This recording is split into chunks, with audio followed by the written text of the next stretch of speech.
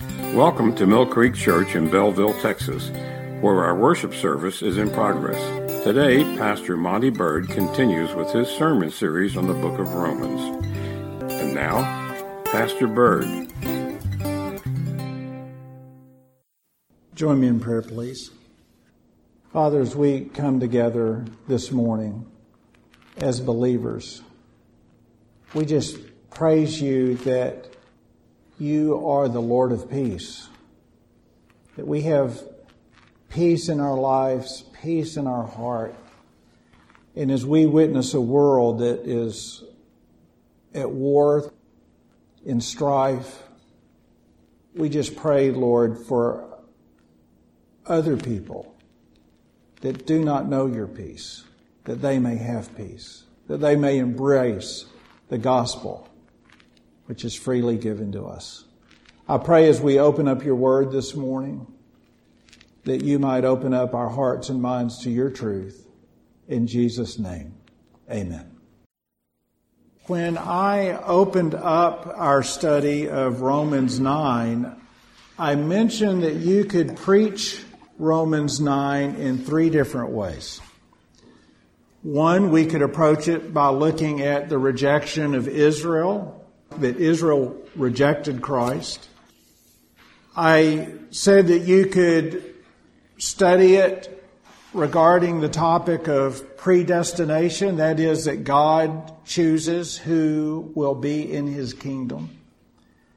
And then lastly, I said that you could preach it by proving the theodicy of God. In other words, justifying God's actions in an evil world, as God operates in an evil world.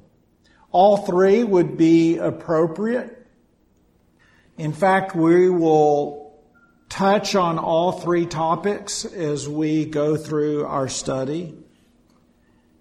And I would also like to remind you that as Paul has written the Church of Rome, chapters 1 through 8, he outlines mankind's desperate need for a Savior, that man can't merit his way to approach a holy and righteous God.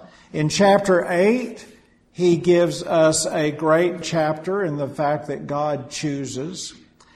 And as we go into chapter 9, he is anticipating the negative response that he might receive for not only the whole letter, but especially for chapter 8. And that negative response that he is anticipating is, what about the Jews? What about the Jews? Because the Jews had rejected Christ, but in chapter 9, as he opens the chapter, he reminds us that the Jews had a special relationship with God. And when you look at chapter 9, verses 1 through 5, he outlines that special relationship. He writes, I tell you the truth in Christ, I am not lying, by conscience also bearing witness in the Holy Spirit, that I have great sorrow and continual grief in my heart, for I could wish that I myself were accursed from Christ for my brethren, my countrymen according to the flesh, who are Israelites, to whom pertain the adoption, the glory, the covenants, the giving of the law, the service of God, and the promises, of whom are the fathers, and from whom, according to the flesh, Christ came, who is over all, the eternally blessed God. Amen. There in those verses, he outlines the special relationship that the Israelites had that no other people received. As he outlined those in the adoption, the glory, the covenants, the giving of the law, the service of God, and the promises. And he goes on for the remainder of chapter 9, and he points out why the rejection of Christ by the Hebrews was within God's will. And as he answers that, he poses, as John Stott said in his commentary on Romans, 3 questions. And then he answers each question. And the first question that we're going to look at this morning is, has God's promise failed? Has God's promise failed? And of course, what Stott is referring to is all of the promises that God made to the Hebrews, going all the way back to the establishment of the nation with Abraham. After all, as we think about people who might pose this question, what about the Jews? If we could prove that God did not deliver on all of his promises, it would give mankind some bargaining power. Man could dictate the terms and conditions of his salvation. You see it in our modern time as well. I remember I used to be posed the question as a young preacher, what about the American Indian? What about the indigenous people all around the world who might not hear the Word of God? And what those questions really boil down to is trying to find some way to give mankind an exception, to give mankind some bargaining power where you can stand in front of a holy, righteous God and find some way out other than to submit your life to Christ. And I would submit to you that that's what Paul is anticipating when he's answering this question. What about the Jews? What about the Jews? Has God's promises failed? And you'll see him pose this question in verse 6. But it is not that the word of God has taken no effect. But it is not that the word of God has taken no effect. Now, he answers this, first of all, in a general statement, and then he gives us some specific examples. And if you look at verses 6 through 8, he's going to answer this first generally. He writes, "For they are not all Israel who are of Israel, nor are they all children because they are the seed of Abraham. But in Isaac your seed shall be called. That is, those who are the children of the flesh, these are not the children of God, but the children of promise are counted as the seed." I've mentioned many times as I've preached that you find a lot of examples of 2 different groups or lines in the Bible. For example, there's sheep and there's goats. There's wheat and there's tares. There's the lost and there's the saved. And here is as Paul answers this question, first generally, you see 2 different groups. Look back at verse 8. Children of the flesh and children of God. Children of the flesh and children of God. Now, as we think about his question that he's posing regarding the Hebrews, what he's saying is that there is a physical Israel and there is a spiritual Israel. Children of the flesh, children of God. The physical Israel is any person who is in the physical lineage or ancestry of Abraham. Look back at our verse again. "For they are not all Israel who are of Israel, nor are they all children because they are the seed of Abraham." In Isaac your seed shall be called, that is, those who are the children of the flesh. These are not the children of God. And when you think about, in Scripture, the mistake that the Hebrews made was to rely too much on their ancestry or their heritage. And they did this all the way through New Testament time. And a great example of this is found in John chapter 8, verse 31. John chapter 8, 31. Turn with me, if you will, in your Bible to those group of verses. John 8, 31. We'll be reading through 33.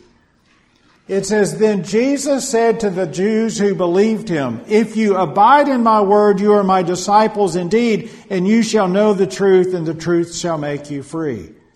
Now, there's another group listening in, because he said it to those who believed him. But there's another group that said, We are Abraham's descendants and have never been in bondage to anyone.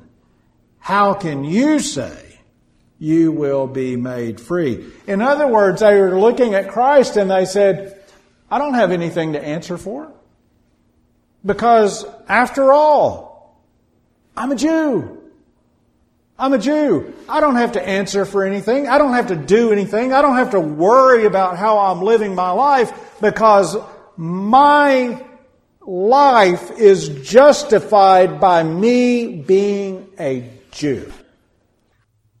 In my last sermon, I pointed out that we have a similar problem here in this country because we have a lot of younger people who say, I have standing. I have standing before a holy and righteous God because, after all, Grandma and Grandpa went to church. Mom and Dad went to church. And it's okay if I don't go to church. It's okay that I don't walk with the Lord because I am going to claim my spiritual heritage of my forefathers. And that's why we have a problem in this country now.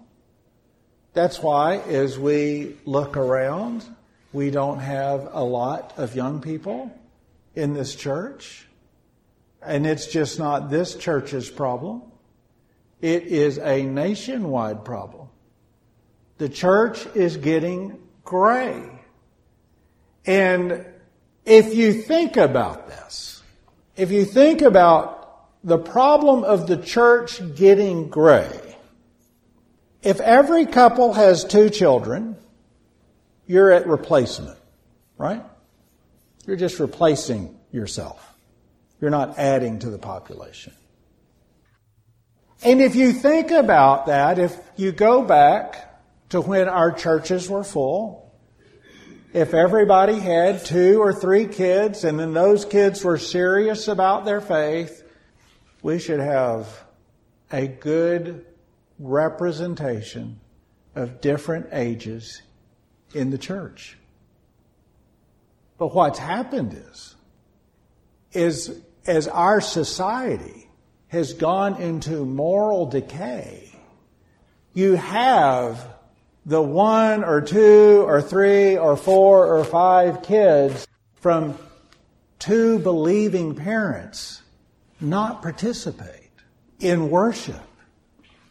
And of that group, what would you say in front of a holy and righteous God?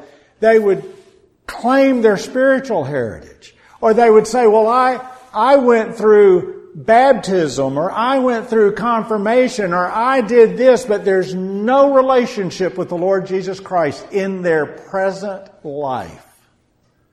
There's no difference with that than a legalistic Jew saying, I'm of Abraham. I'm okay. I'm of Abraham. We're in the exact same spot.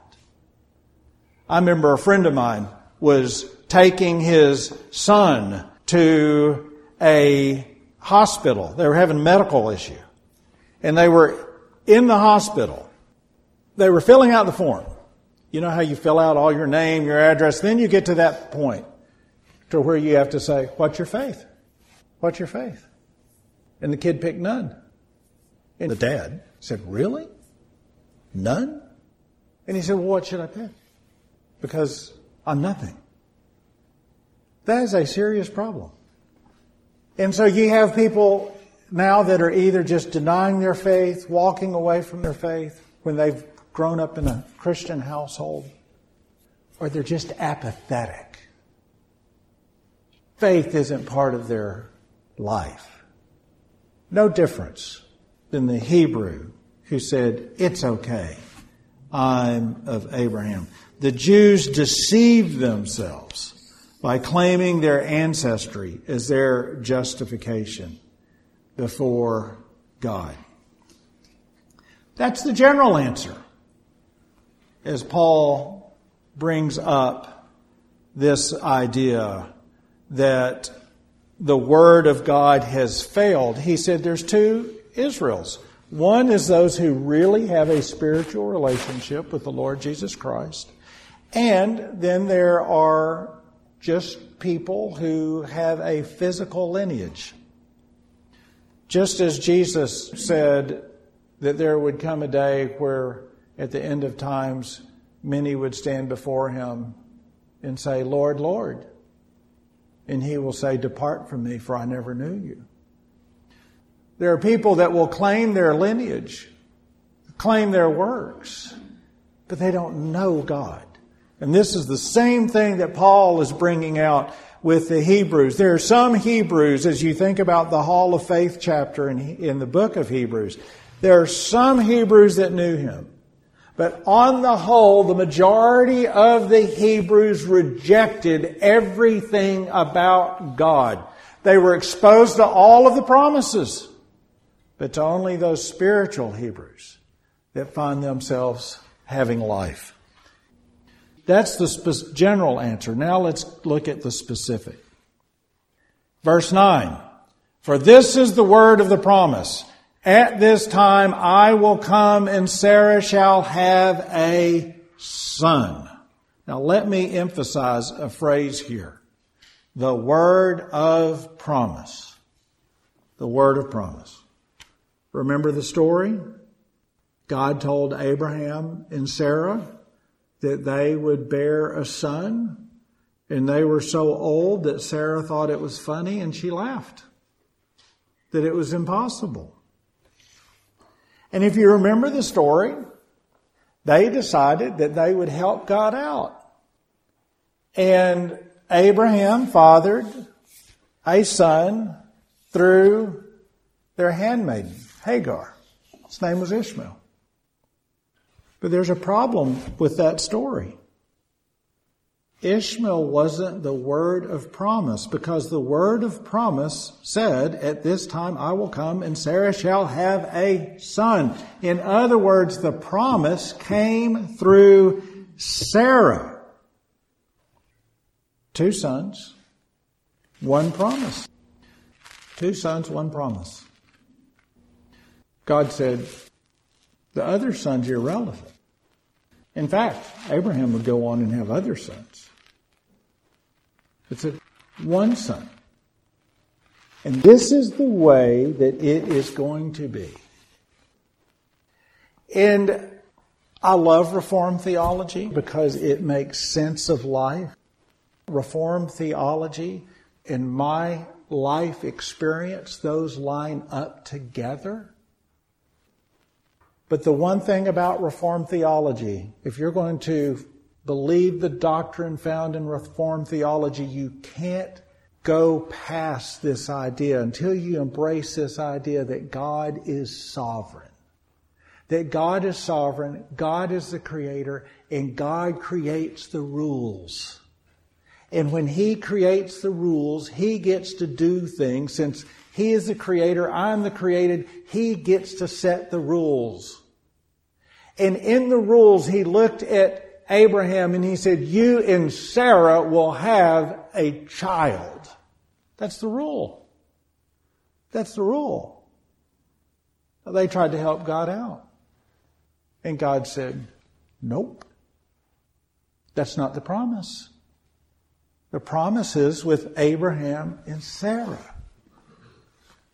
God chose. God chose. Did the physical Hebrew nation reject him? The vast majority did.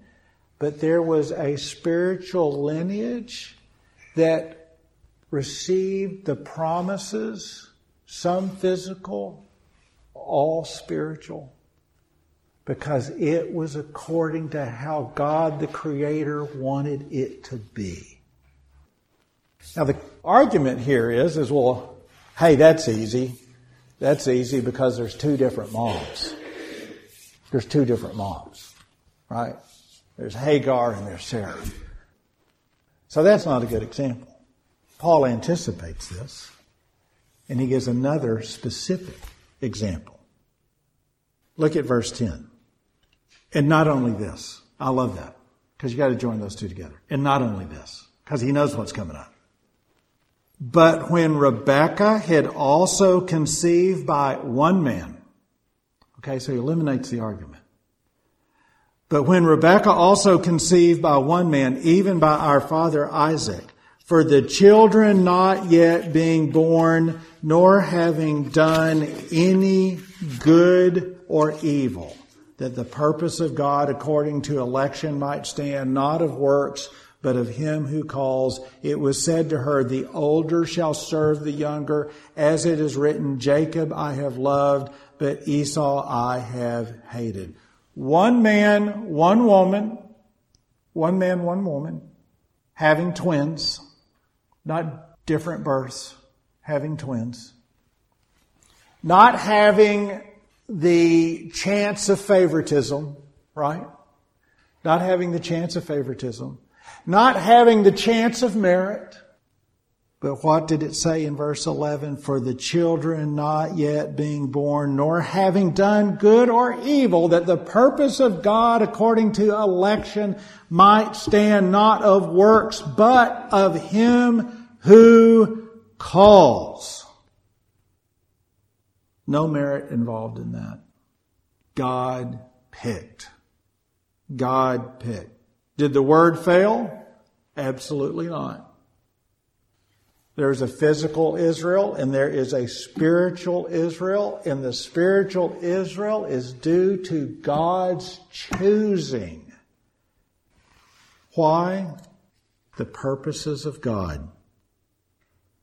Look back at 11. The purpose of God. The purpose of God. Let me remind you, in the verses that we already studied in Romans 8, that pertain to us as believers, us Gentile believers. In Romans 8, verse 28, and we know that all things work together for good to those who love God, to those who are called according to what? To his purpose. To his purpose. For whom he foreknew, he also predestined to be conformed to the image of his Son, that he might be the firstborn among many brethren. Moreover, whom he predestined, these he also called. Whom he called, these he also justified. And whom he justified, these he also glorified. It is according to his purpose. The salvation of the Hebrews, those who would be saved, those who we would find in Hebrews in the Hall of Faith chapter. Those were the people that God said, these are the people that will be saved, that will be in heaven, who looked for longingly for a Messiah. These are the people that are in the Hall of Faith. And he picked them according to his purpose, his will. Just as we are here today, not by works of righteousness, not by merit, not by logic. We have no standing before a holy and righteous God except for one reason and one reason only, and that's the blood of Christ that was given to us specifically. Specifically. Just as it said that before the beginning of time, our name was written in the Lamb's book of life. He picked us just as he picked those Hebrew people that would come to a saving knowledge. Did his word fail? Absolutely not. I remember one time somebody said, "Preacher, when do you think Jesus Christ will come back? When do you think the time is? Do you think it's soon? Do you think it's a decade from now? Do you think it's a century from now?" And I said, "Well, I know when Christ will come." And they looked at me kind of with a puzzled look. And I said, "Christ will come when the last person whose name was written in the Lamb's Book of Life confesses Jesus Christ as Lord." That's it. Now, I don't know when that is. And you don't either. It could be tomorrow. It could be 1,000 years from now. But I do know this. If you are a saved person today, you are not here because of your works. You're not here because of your decision. You're not here because your family lineage, even though you may have grown up in a Christian home. You are only here by God's grace. That's it. And His Word was completed for not only the salvation of the spiritual Hebrews, but my friend, His Word is being completed right now in your life as a saved person, as He sustains you, as He sanctifies you, as you walk with Him. My friend, His Word is alive and well, and the more that you embrace that in your life, the more that you embrace the fact that God is alive and He chose you for His purpose and He's using you for His purpose, the more that you grab hold of that, the more joy and peace and contentment that you'll have as a child of the sovereign King. Join me in prayer, please. Our Father, we just thank You for Your Word, and we thank You that it's always right, it's always reliable. We thank You for this wonderful example here that we find in Romans 9. I pray, Lord, that we would just look at our own life and recognize that if we have a saving knowledge of Jesus Christ, then we recognize that You're at work right now in our life, that there's a purpose on why You chose us. And it's Your purpose. It's not our purpose. And it's just not salvation for heaven. It's salvation for the here and now. I pray, Lord, that if there's someone listening in on sermon audio that doesn't know You, that's never placed their life in Your hands, that they'd ask for forgiveness, that they'd repent of their sins, and they would accept Jesus Christ as their Lord and Savior. We ask all these things in Your Son's name. Amen.